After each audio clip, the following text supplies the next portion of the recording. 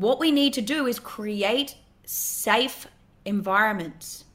So if we can curate our environment and make it feel safe, we reduce the fear. Heyo, Johnny Dumas here, the founder and host of Entrepreneurs on Fire, and welcome to Team Engineered. If you're looking to lead a team of engineers or engineer your team for greatness, tune in now with your podcast hosts, Jade Green and Kyle Probert, and be prepared to ignite.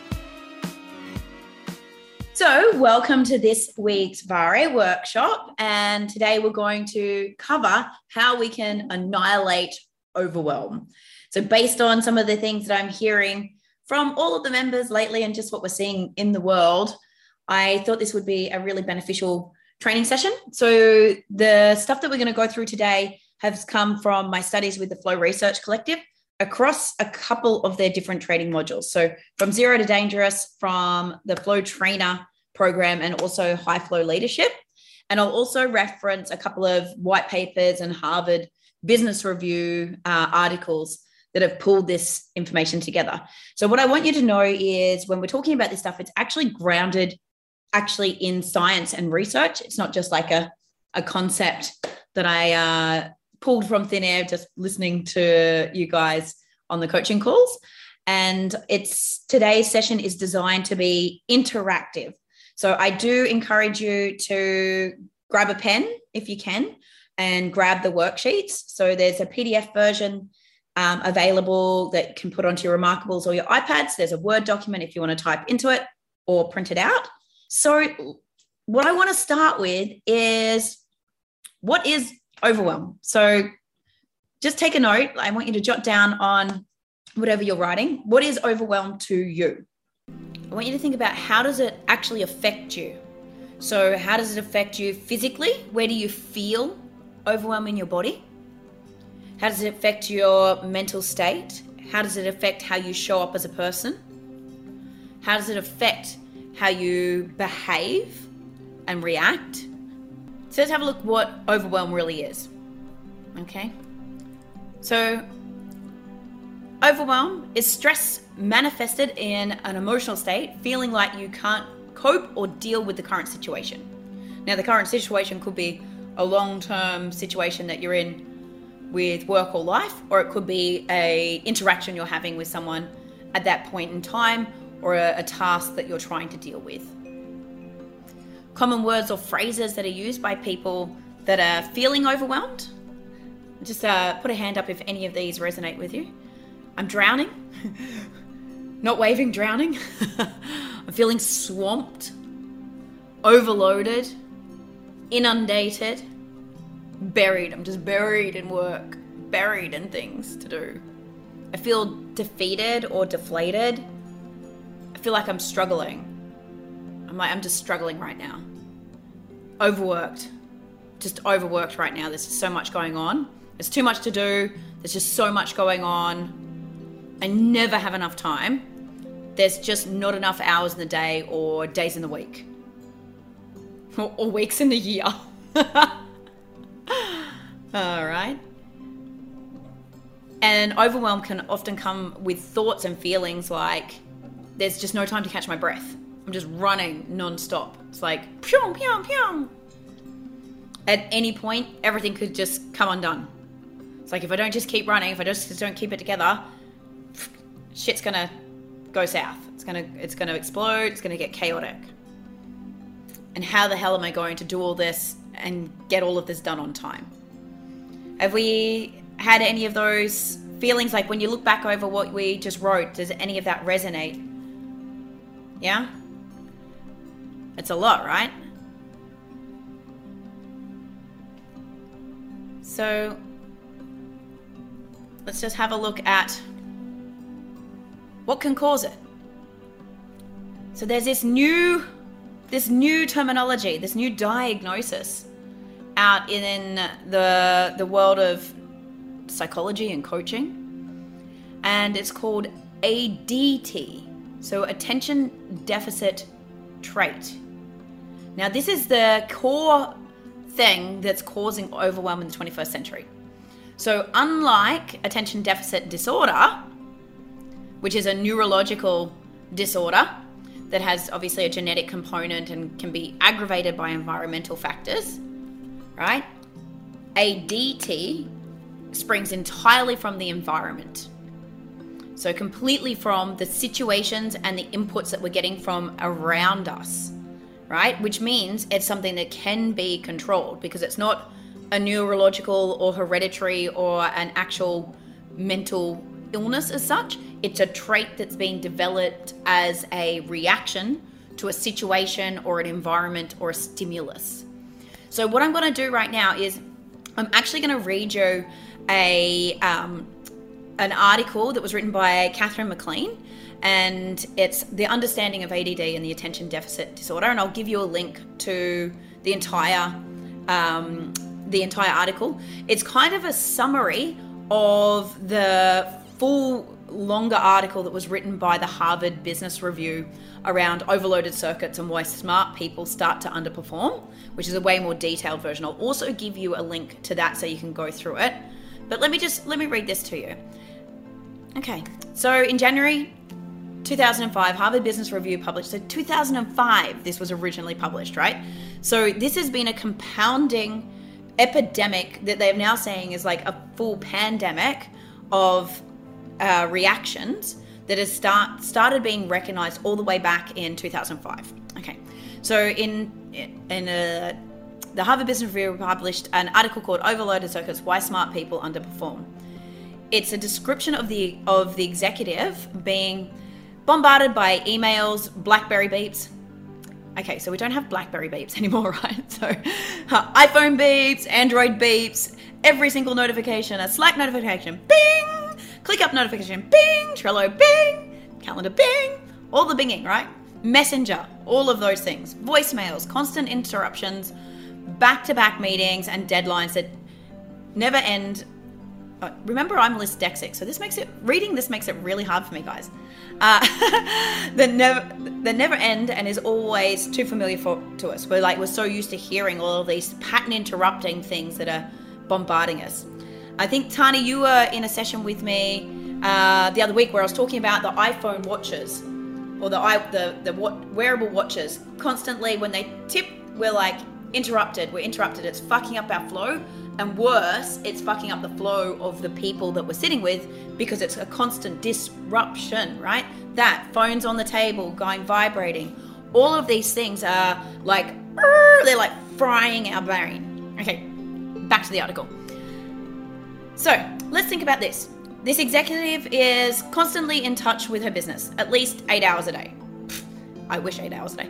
7 days a week. And unlike attention deficit disorder, being ADD, a neurological disorder that has genetic component and can be aggravated by environmental and physical factors, ADT, so attention deficit trait, springs entirely from the environment.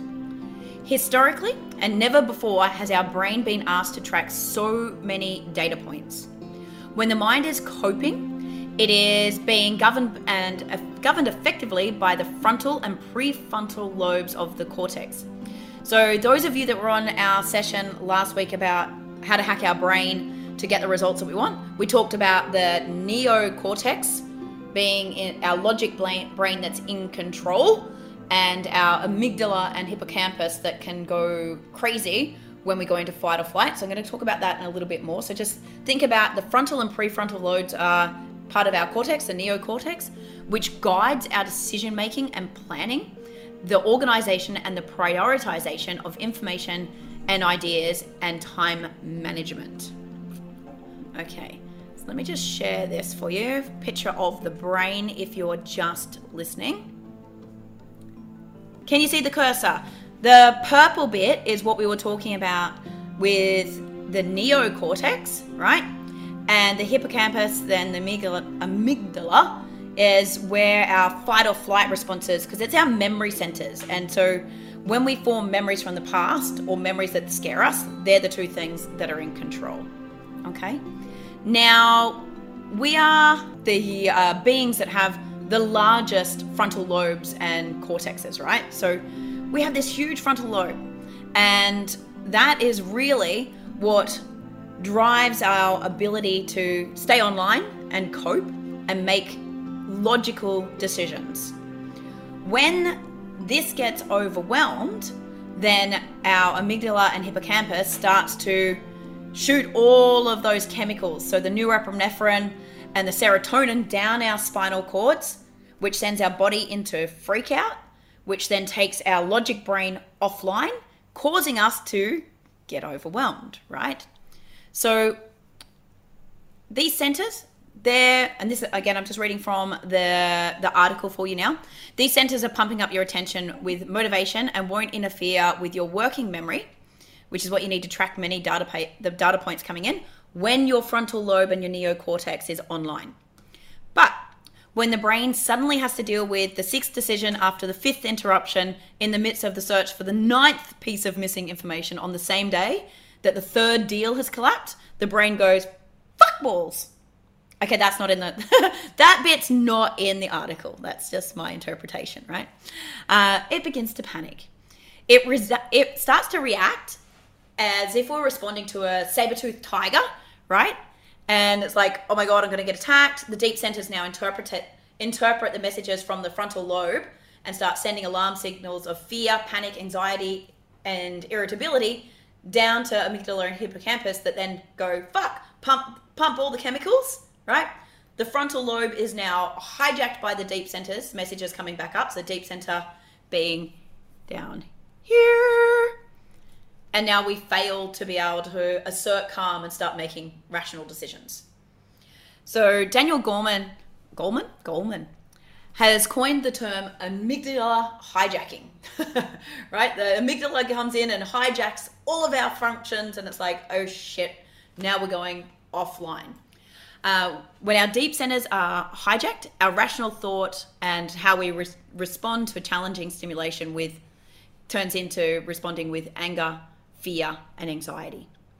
We are robbed of our flexibility or our sense of humor and our ability to deal with the unknown.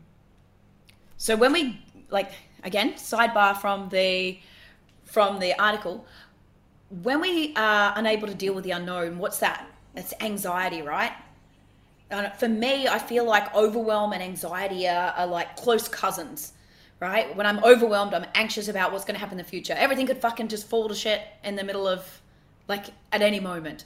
I don't know how I'm going to get all this done. It's all that sort of future pacing sort of thoughts that are starting to freak you out. And if I don't deal with this, what's going to happen, or how they're going to think of me? And that's kind of the linkage for me. Okay? If we think about this, we start to forget about the bigger picture, right? We forget about the goals, we forget about the values, which we really stand for, because we're just like, we lose our creativity, we lose our ability to change course, and because we've lost that flexibility to make decisions. And we fail to see that the choice that humans alone have as species can react to any situation. So think about this. There's a great lesson from Viktor Frankl, and we kind of forget this lesson. He's a German psychiatrist who survived the Nazi concentration camps. And Frankl once wrote, even in the midst of the most dire and of all human conditions, we always have a choice about how we can respond. So we did a bit of work on this even yesterday in our Monday morning motivation and mindset, right?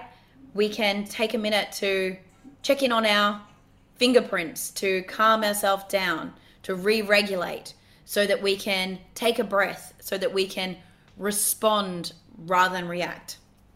I think the key here is remembering that we can have a choice, right? When we go into overwhelm, we feel we don't have choice anymore because we've gone into flight, fight, or freeze, because we've let the hippocampus and the amygdala come into control and panic and dump the chemicals, right? And we're just trying to do those things rather than have free agency and choice, okay?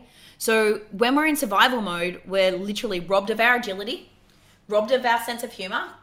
We need that sense of humor, right? To be able to make light of the situation and not take things too seriously and be able to look at the bigger picture, right? We We've got to step away from the fear of the unknown. The problem is when we go into that mode, we just desperately want to kill the metaphorical tiger and stop the anxiety. And so we just start to freak. Okay? The great thing is, though, we don't have to succumb to the hijack that wants to bypass our rational frontal lobes. If our minds are in a healthy state, we're able to press pause, even if it's just for a split second. So I know, Tani, you said on the weekend, you utilized some of the tools from last week's training to like, okay, I'm just going to take a breath. I'm going to reset. I'm not going to react in a way that's not going to serve this situation. And I'm just going to calm down, right? So these are just like, we've got some really practical tools in our belt to be able to utilize this stuff. Okay. What we want to do is not forget about the bigger picture. We don't want to forget about our goals. We don't want to worry about all of that stuff, right? We want to just be able to go, right, is what I'm dealing with right here, right now, really a threat to who I am and the bigger picture? Or is it just how I'm feeling about the situation in this moment?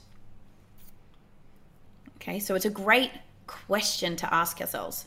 So now I want to talk about like what triggers the ADT, right? Because honestly, the majority of our stuff is not real. It's triggered by that environment.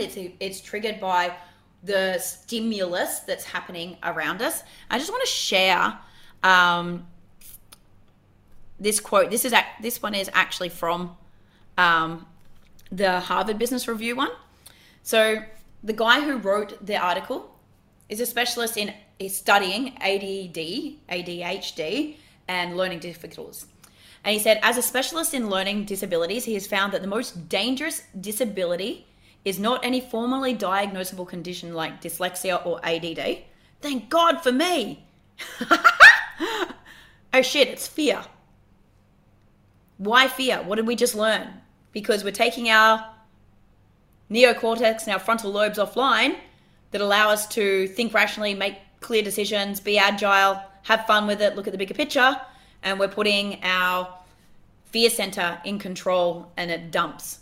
Okay? So fear shifts us into survival mode and thus our fluid learning and prevents us from fluid learning and nuanced understanding. So what does this mean? What could this mean for us, right? If we're talking about work environments, for a minute, let's talk about work environments. Actually, work environments, home environments, doesn't matter. Wherever you are a leader, and we're all leaders in our orbit if we choose to be, what we need to do is create safe environments. So if we can curate our environment and make it feel safe, we reduce the fear, right? And we're going to go through some of the things that make us not feel safe. But I don't know about you, like sometimes if I go into like a big crowd and there's like heaps of noise going on and I can't actually hear clearly, there's like lots of lights, there's just people everywhere, there's all this energy, I start to feel unsafe because I feel like I'm not in control and I may miss hearing something that I need to hear. I may not make the right step because I can't see because everything's going crazy. Right? This is like external stimulus if we think about the physical environment. But what about the emotional environment? What are we doing to make people be able to be vulnerable, to be able to share, and be able to talk about these things? So what's really, really unfortunate is that in this day and age, most of our behavior is rewarded for our ability to do more shit faster. And we pride ourselves on sleep deprivation and out grinding, out hustling. In big corporates, people get rewarded for not asking for help. They get rewarded for not needing to have support teams and staff. And often they get kind of shunned if they ask for help. Right? If we do that, right? If we create environments like that, you might get some short-term gain out of your people. Like they might hustle for a bit, but they're going to break and they're going to burn out, right? if you want to optimize, if we think about when we're online, our creativity, our logical thinking, our ability to handle situations, to deep think and come up with better solutions, the only way that we're going to do that is we create environments where people can be vulnerable, can be safe, can put their hand up and say, do you know what? I'm hitting the overwhelm.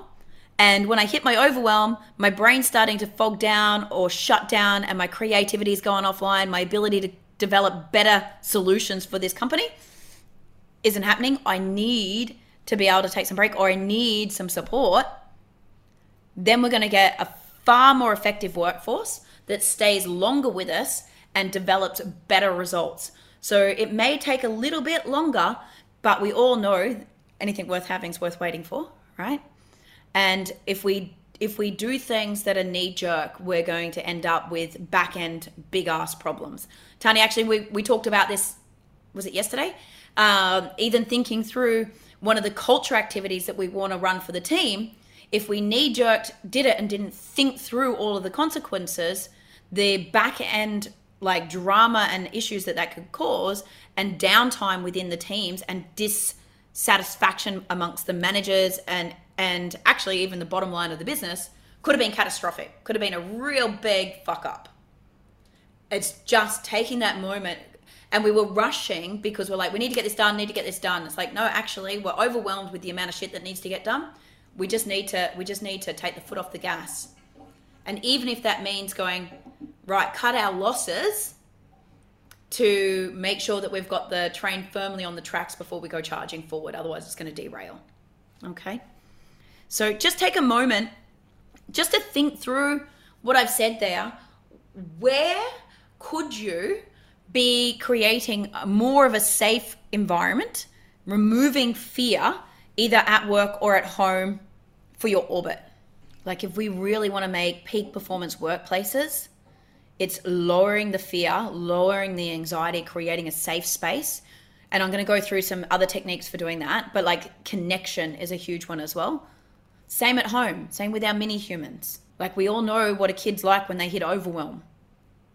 Let's talk about the symptoms of ADT. Now, on your workbooks, you'll have a checkbox next to each of them. I want you to tick every box that is relevant to you regularly. So I want you to think about, say, the last month. Would you say you've had this feeling regularly? Heightened distractibility and a persistent feeling of being rushed or in a hurry. Inability to sustain lengthy and full attention to a thought, a conversation, an image, a paragraph, a diagram, a sunset, or anything else. You know, you're trying to watch TV, but you're texting on your phone. I honestly, when I was putting this together last night, I was like, oh, maybe I write this just for myself. Maybe I'm not ADHD after all. Maybe I'm just ADT. A growing tendency towards impatience, boredom, dissatisfaction, restlessness, irritability, frustration, frenzy, or sometimes feeling like you're approaching panic. A tendency to hop from task to task, or idea to idea, or place to place. A tendency to make decisions impulsively rather than reflecting and taking the time to think them through. And this one you need to have extreme honesty on. Like, if you really think about it, did you take the time to reflect on something, or did you just make the decision? A tendency to put off difficult work or conversations, coupled with a tendency to overfill your day with feckless busy work. Busy, being busy. A tendency to feel overwhelmed, even when reality we're not. So I definitely know we've got one of our teammates that we work with, and he constantly feels overwhelmed. But when we sit down and unpack it and build out the project management board, at the end it's like, oh shit, actually that's really quite manageable. I don't feel overwhelmed anymore. So the feeling of overwhelm comes mainly from the uncertainty, and potentially because we're in a state of fear and all of these other stimuli is causing the overwhelm rather than genuine overwhelm based on the tasks. Make sense? A difficulty in fully enjoying present moments and genuine achievements, because our brain is elsewhere and we're already thinking about the next things. A feeling of loss of control over your own life or work, life and work, and a nagging feeling of, what am I missing? There must be something I'm missing. Everyone else got the guidebook, but I didn't. What the fuck am I missing? The reoccurring thought that someday I will make time for what really matters, but I don't have time for that today. This was painful to create this, just so you guys know.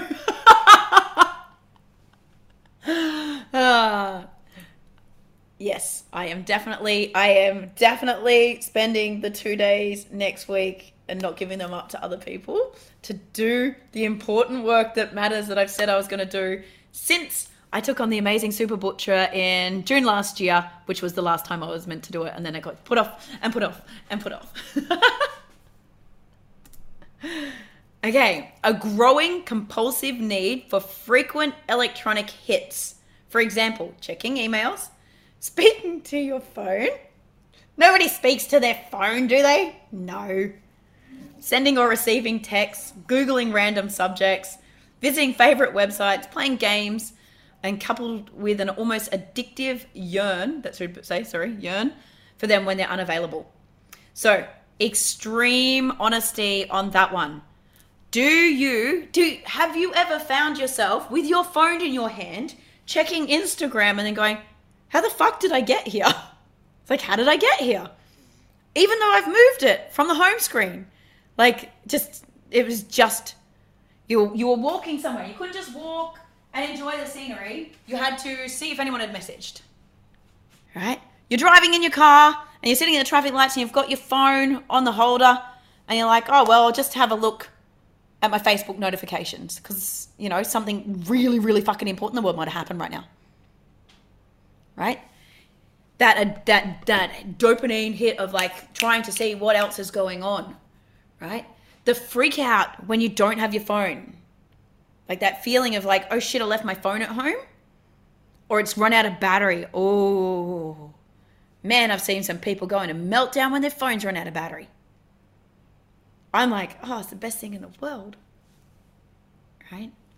So really think about that. Like what is your attachment to notifications? What is your attachment to the digital world?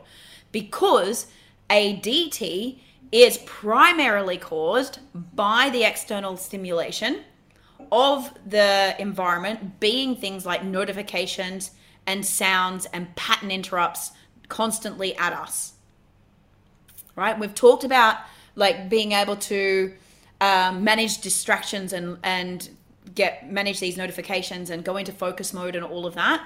But you really need to have a look at your own relationship with these things and be super honest about them. So in the workbook, I want you've got a box there that gives you on a scale of 1 to 11, because there was 11 boxes to tick. I want you to count how many ticks you got in those boxes.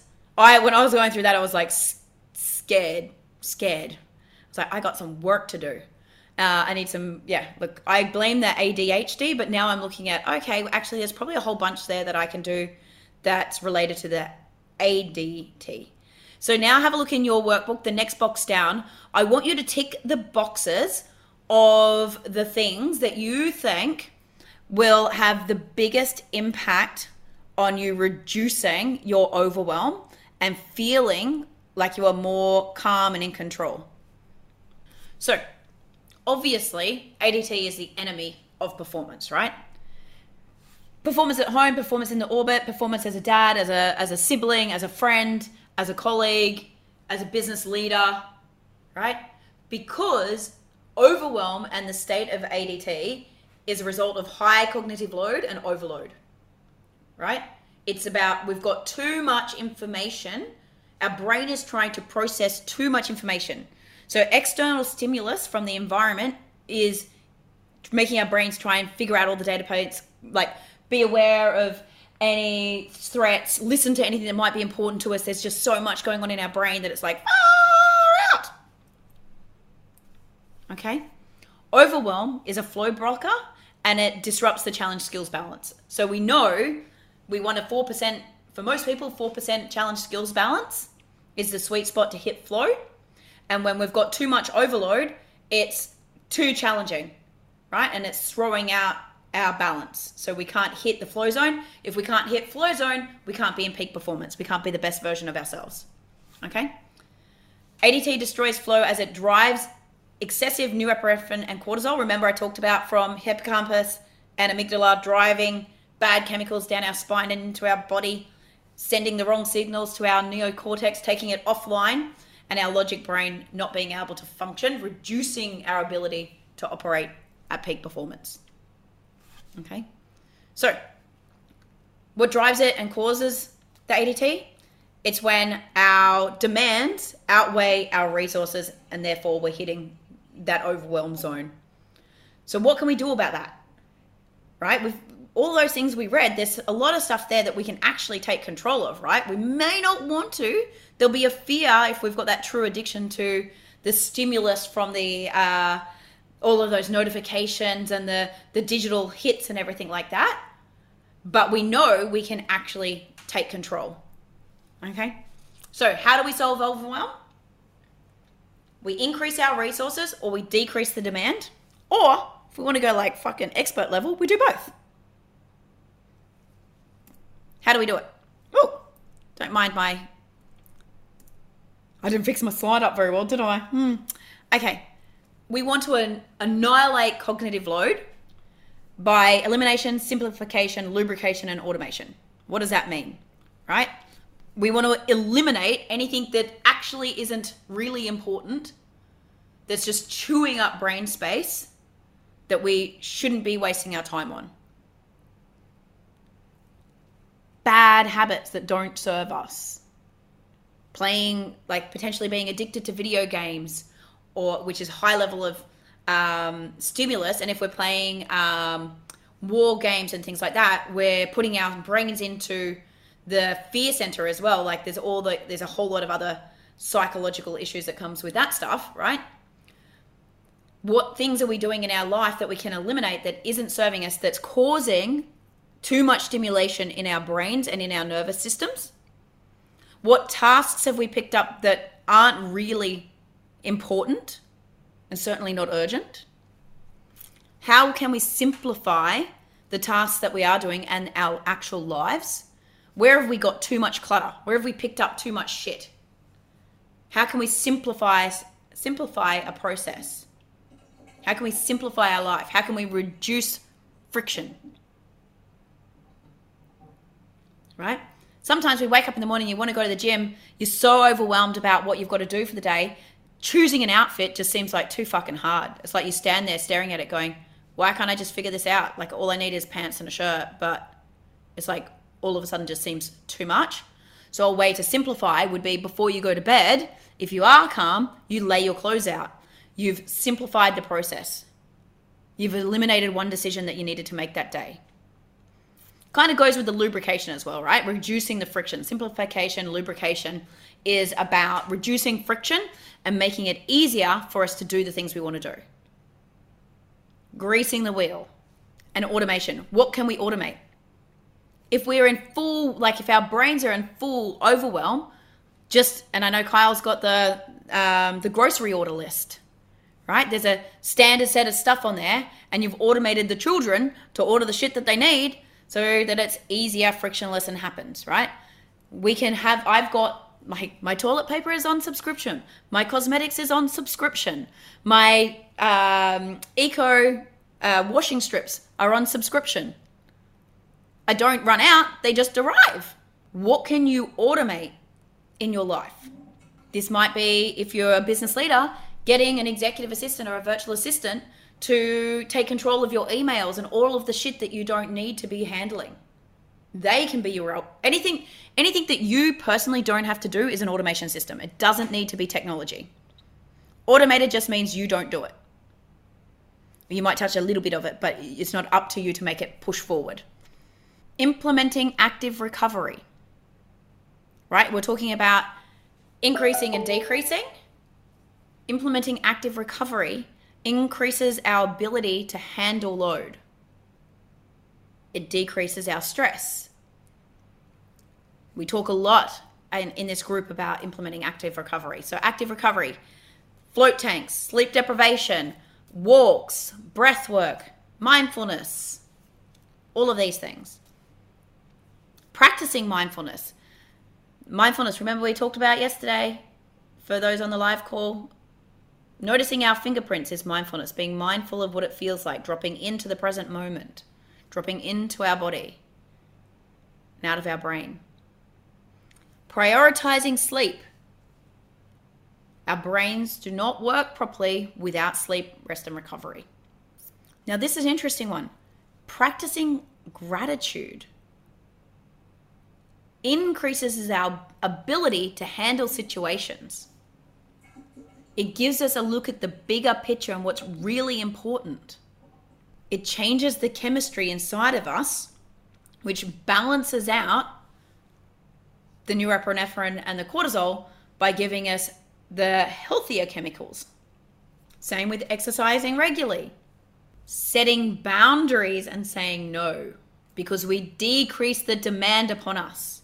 I am definitely ADT because I just will pick up everything for everybody. Where do you need to set boundaries and say no to things? Working with your natural biorhythm. So when you've done ideal week planners with me before, and we've played around and really assessed, are we a morning person? When are we most at peak performance? How many hours do I need personally to sleep? What's the right things to eat for me? How does my system work? When am I feeling the best and the most me? Understanding and studying that so that you know when to put the work in. Some people get shit done and tick things off first thing in the morning. Other people, their creative juices start kicking into gear somewhere at like 10 o'clock at night. Understanding your natural biorhythm and adjusting your sleep patterns to work for you. Eating well and staying hydrated. We know eating too many carbohydrates crash our glucose, sends our chemicals offline. Sugar derails our brain's ability to focus, right? We've talked about making sure we notice when we eat what happens to us 30 minutes later, 2 hours later. Do we crash? Do we shoot up high and then crash hard? Is it a sustained situation? What does our bodies need to keep our brains online? Garbage in, garbage out. Our brain and our heart is 60 to 70% water. It can't work when it's shriveled up. And I think this one is the most important one. Developing connected relationships. This is one of the biggest things that's going to reduce fear in our environments. When we are connected and we know that someone's got our back, that we can lean on someone, we can ask for help. We don't feel judgment. We feel love. We feel safe. And when we feel safe and the neocortex comes online, our frontal lobes come online and we can operate in peak performance. So in your workbook, you've got another checklist. I want you to check which one or ones you think would have the biggest impact on reducing your overwhelm or ADT right now. How much better do we feel on a Friday when I force everyone to do their cognitive unload list before they finish and go to the weekend so they can actually declutter their brain and relax on the weekend and roll into Monday not freaking the fuck out because there's so much to do and you haven't got it organized? How much better do you feel when you've been for a massage or had a bath and read a book, or been in the float tank, watched the sunrise, taken that space to calm your brain, calm your nervous system, eaten well? How many people say after they've done a juice cleanse, they just feel their brains are on fire because they've eliminated the inflammation foods and the shit that's crashing their system? So let's talk about how we actually annihilate overwhelm and take control of ADT. So these link back to that list, but we need to reduce friction. Now, some of you have done the Atomic Habits stuff with Kyle and I, and if you've done the our 6 week solid or listen to the podcast on it. So friction is what gets in the way of us forming the habits and the behaviors that we want, right? Where is there friction in your life? Is it making that decision to go to the gym? Is your gym too far away and there's traffic? Is it not open at the time of day that you want it to be? Do you not eat healthy because every time you get home and there's just no food in your fridge, right? There's friction. So therefore you're like, oh fuck, gotta eat, order Uber Eats. You've got to reduce the friction. You've got to make it easier for yourself. This is the simplification, the lubrication, the automation.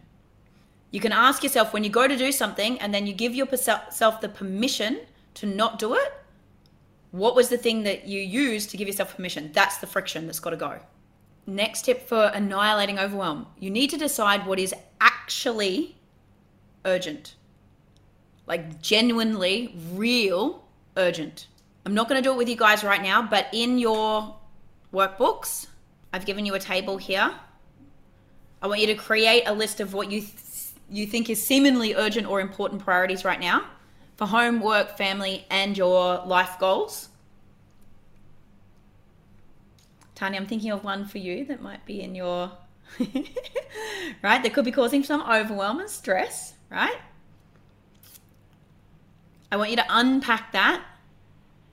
And then I want you to actually assess what ones are really actually urgent based on deadlines, based on consequences, based on real threats to safety or to achieving goals and knock-on effects. So for work, there's obviously going to be deadlines that need to be met because there's a consequence and a knock-on effect.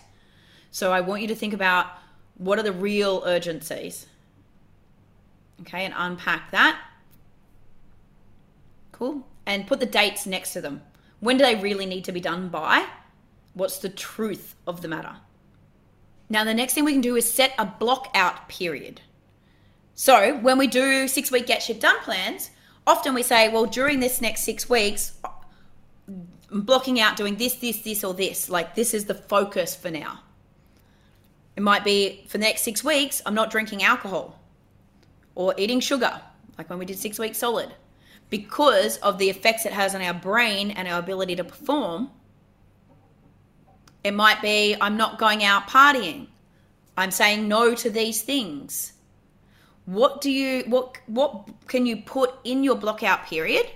So again, in your workbooks, what's the dates that you're going to choose to have a block out for? It might just be for the weekend. It might just be for a couple of days. It might be for a week. I have a block out period, as you guys know, every 7 weeks. It works out every 8 weeks on the 7th week of our plans. Is no calls. It's rest week. It's refocus. So that would be, that week is my block out date. And the items to be blocked out is I don't do calls. I don't do podcasts. I don't do keynotes. I don't give up my time to go and help other people do their things, because that's my week to focus on my things. It might be a block out time between these hours and these hours. No social media, no notifications, focus on. I keep forgetting to turn my focus off, which has been a bit of a drama lately, because I turn my focus on my computer, and then at 10 o'clock at night I realized that someone was supposed to get back to me, and they did, but I had focus on. But you can set it to do automatic. So really think about what's the items to be blocked out and what are the dates or times that you're going to do that. Now, contrary to popular belief, even for women, we cannot multitask. Our brains, with all of the tabs open, is chewing cognitive load. And we have energy getting drained to all the different things, and we know we can't get into flow.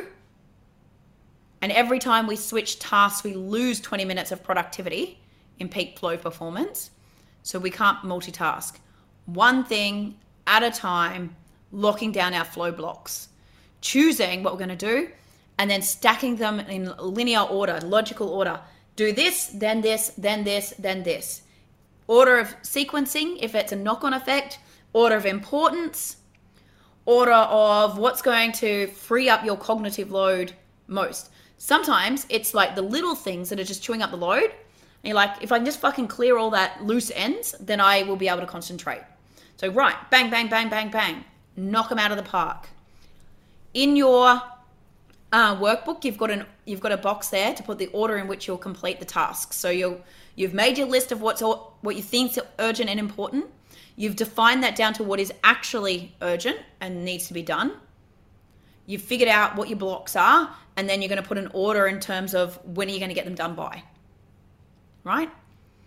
And then I want you to design your flow box. So when you do your ideal week planner, when will you do those particular things based on the task? So assign your energy to them, look at your natural rhythm, look at your calendar, remove the friction, and create your flow blocks in your ideal week planner. Set your boundaries, say no to other things, reduce the distractions by deleting all the notifications, and go deep and get it done. You might need to go dark, right? Sometimes I send out a message going, especially to my team, I'm like, I'm going dark. If I've got to do steel work or I've got to create something, I've got to tell people I'm going dark because I can't be disrupted by everyone else's shit while I'm trying to focus.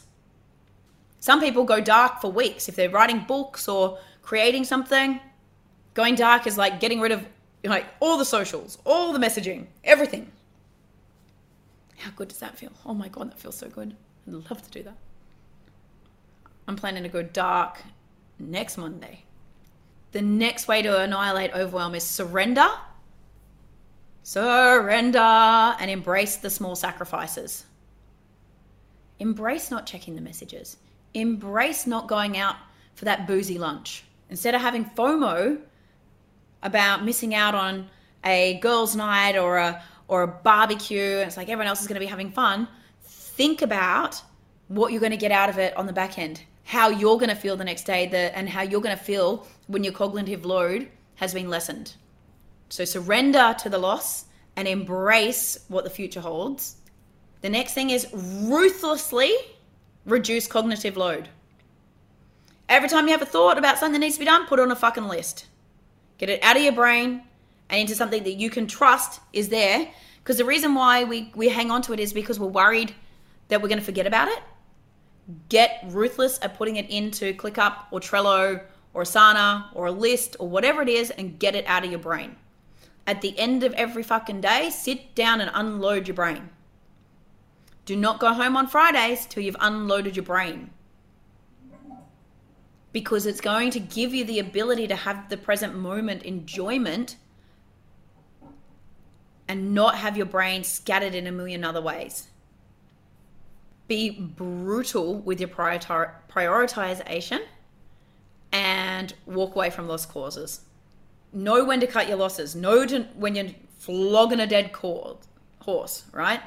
When you feel like you've just put in I was coaching a lady on Friday, and she's put all this work into building this business. And when we looked at it, I was like, how much do you need to sell to be able to live on that?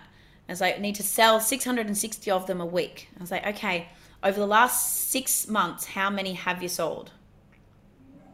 16. Can I have a problem with that?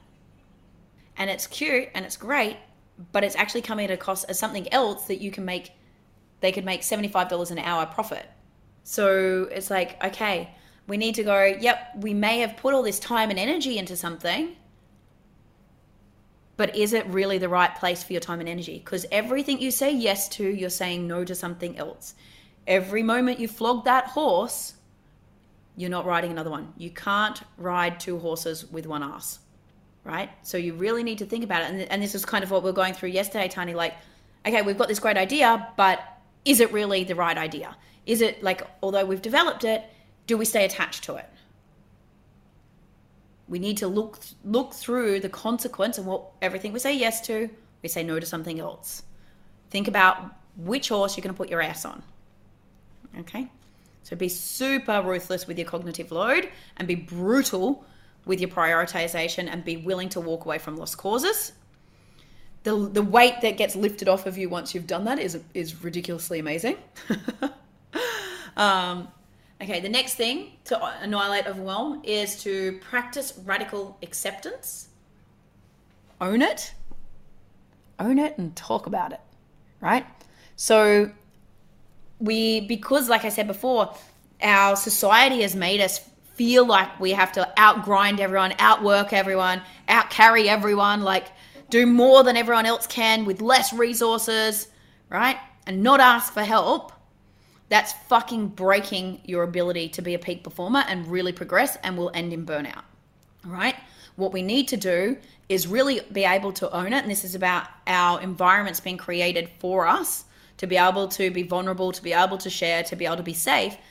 Own it and say, I'm fucking overwhelmed and I've bitten off more than I can chew, or someone's dumped more on me than I can handle, and be willing to talk about it and ask for help, ask for strategies, ask for new deadlines, ask for some breathing space.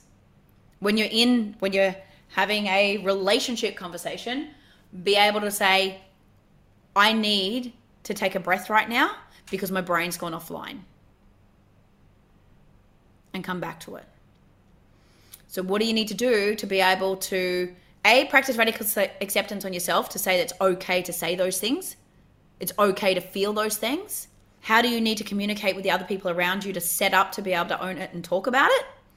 And you as leaders within your orbits, your life and your work, what do you need to do to create an environment that allows those conversations? Do the active recovery. I can't tell you how much different my brain feels for the last few weeks of actually going and doing the float tanks, actually doing my baths. Like, it is, I don't know if I could, with everything that I've had going on lately, I don't think I could have operated at the level I am without forcing myself to do those things. And sometimes it's hard because the brain's like, got all this shit to do. Got to do all this, got to grind, got to make it, blah, blah, blah, blah, blah. You've got to trust the science. If nothing else, trust the science.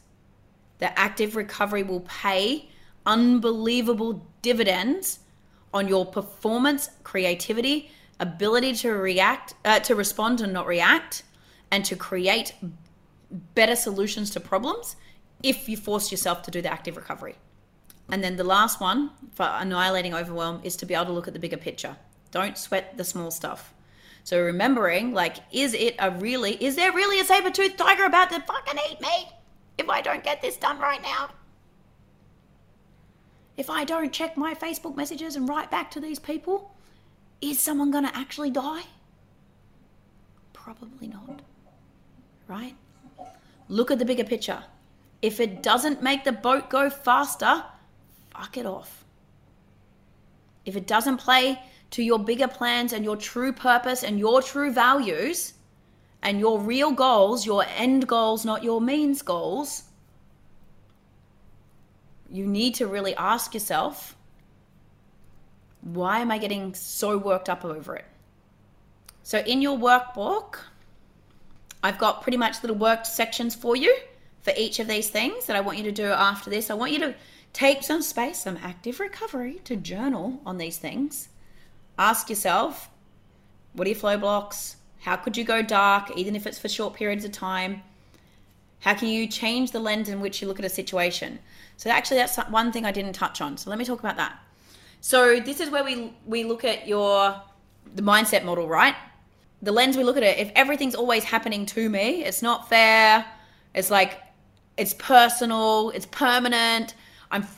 We freak out more if we put a lens of negativity over something. If we're in that bottom circle and going, everything happens to me, I'm a victim of my circumstance, I'm not in control, then you will look at it. And if you constantly are using that language on yourself, if you're constantly telling yourself you're overwhelmed, I'm overworked, I've got too much to do, I can't handle this, why does everyone come to me? Why do I have to do this? It's not fair that blah, blah.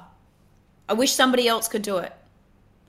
If we're constantly talking to ourselves like that, and that's the lens that we're looking at things through, if we're thinking that it's going to be a permanent situation, like this problem is going to permanently affect our life, if we take it on personally, like it means something about who we are as a human and we get offended, if we are in the victim mindset, that's going to elevate our fear and our anxiety, which is going to drive our frontal lobe and our neocortex offline and start dumping the norepinephrine and the cortisol.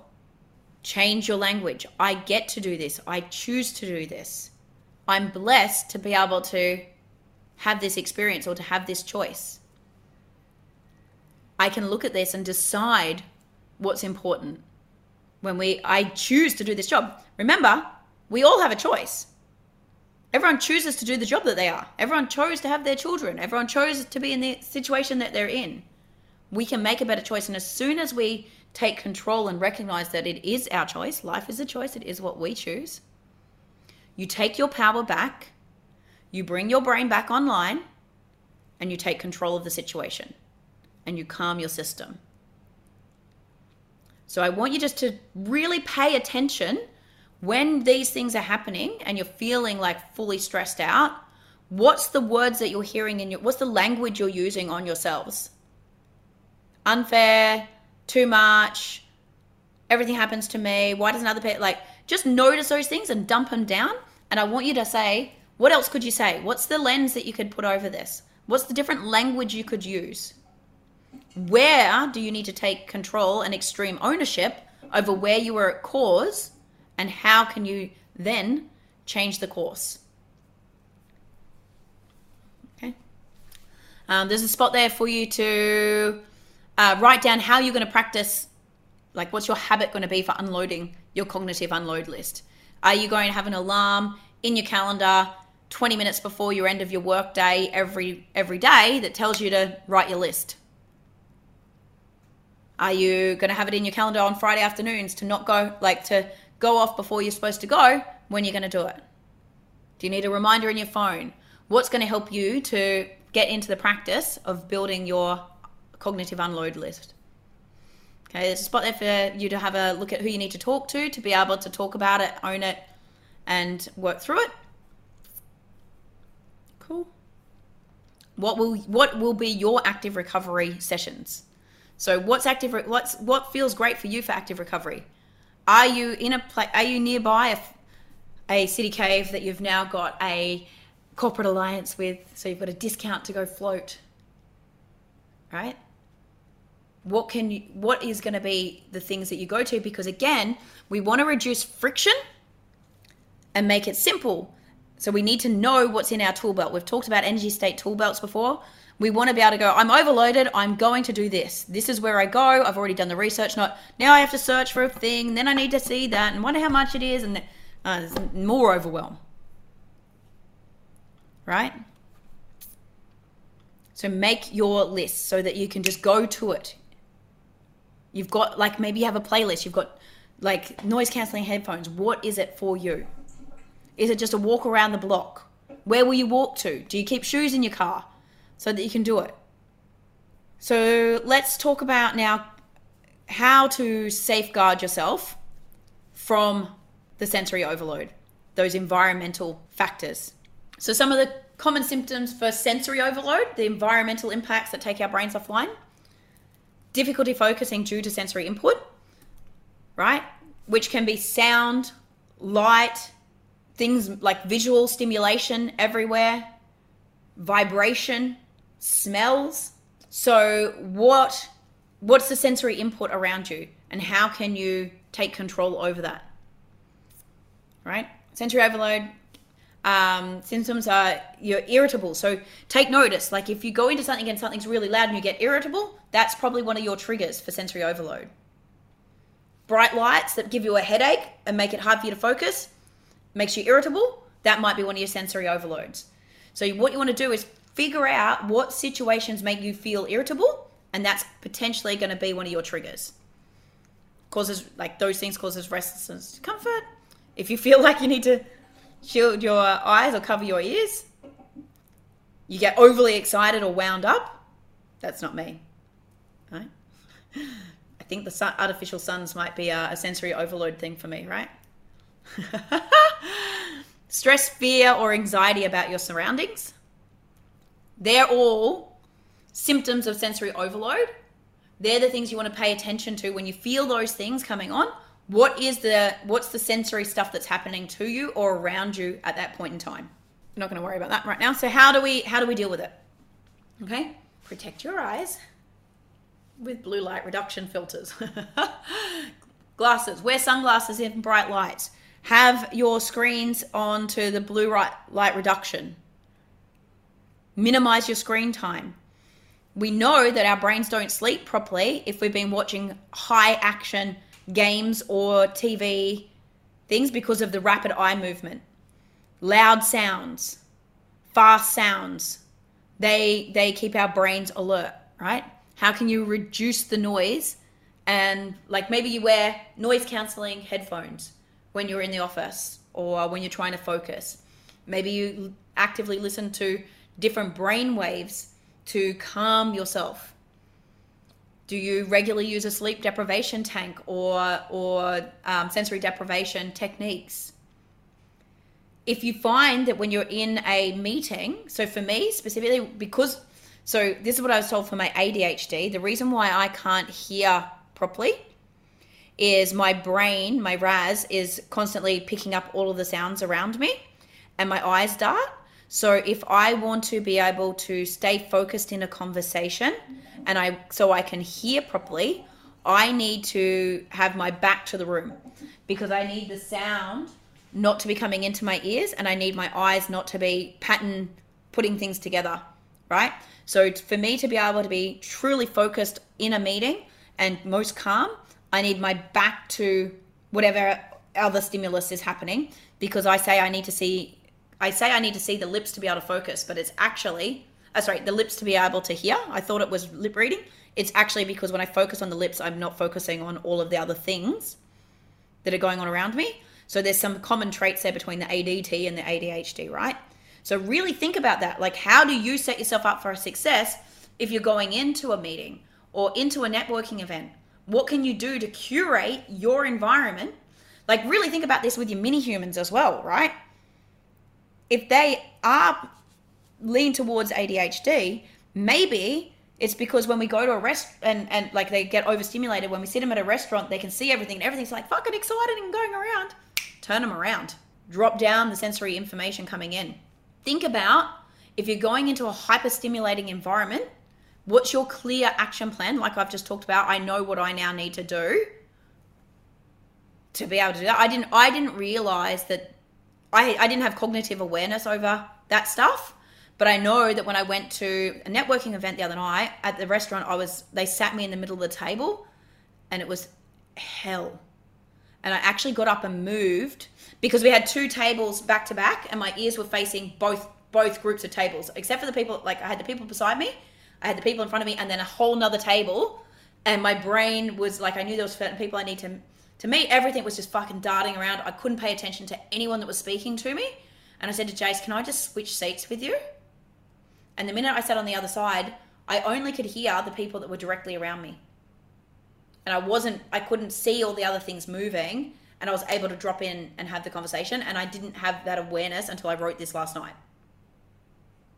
So my action plan now, I'm like, fuck mate, my action plan now, next time I go to the networking event, I will specifically ask for where I'm going to sit. I find that I pull myself into corners where, like if someone's standing in the corner, I'll go talk to that person because I can be focused on them. But I didn't realize that that's what I was doing. I actually thought it was because I had a hearing issue. I didn't know that my hearing issue was actually ADHD. I actually have perfect hearing. So think about how you can have an action plan. If you know that you get overly stimulated, take off your watch if you've got that. Don't have your phone on vibrate if it's going to pattern interrupt you. Like, what can you do to stay in control? Everyone's got a workbook to go through to be able to take control and annihilate their overwhelm. But what I would love is because I've got Tani and Kyle on live, I'd love to hear from you two some of your biggest ahas or takeaways or action items from that session. I guess for me, my biggest kind of aha moments were just like recognizing all of those different things and that they are overwhelmed. That's what they are.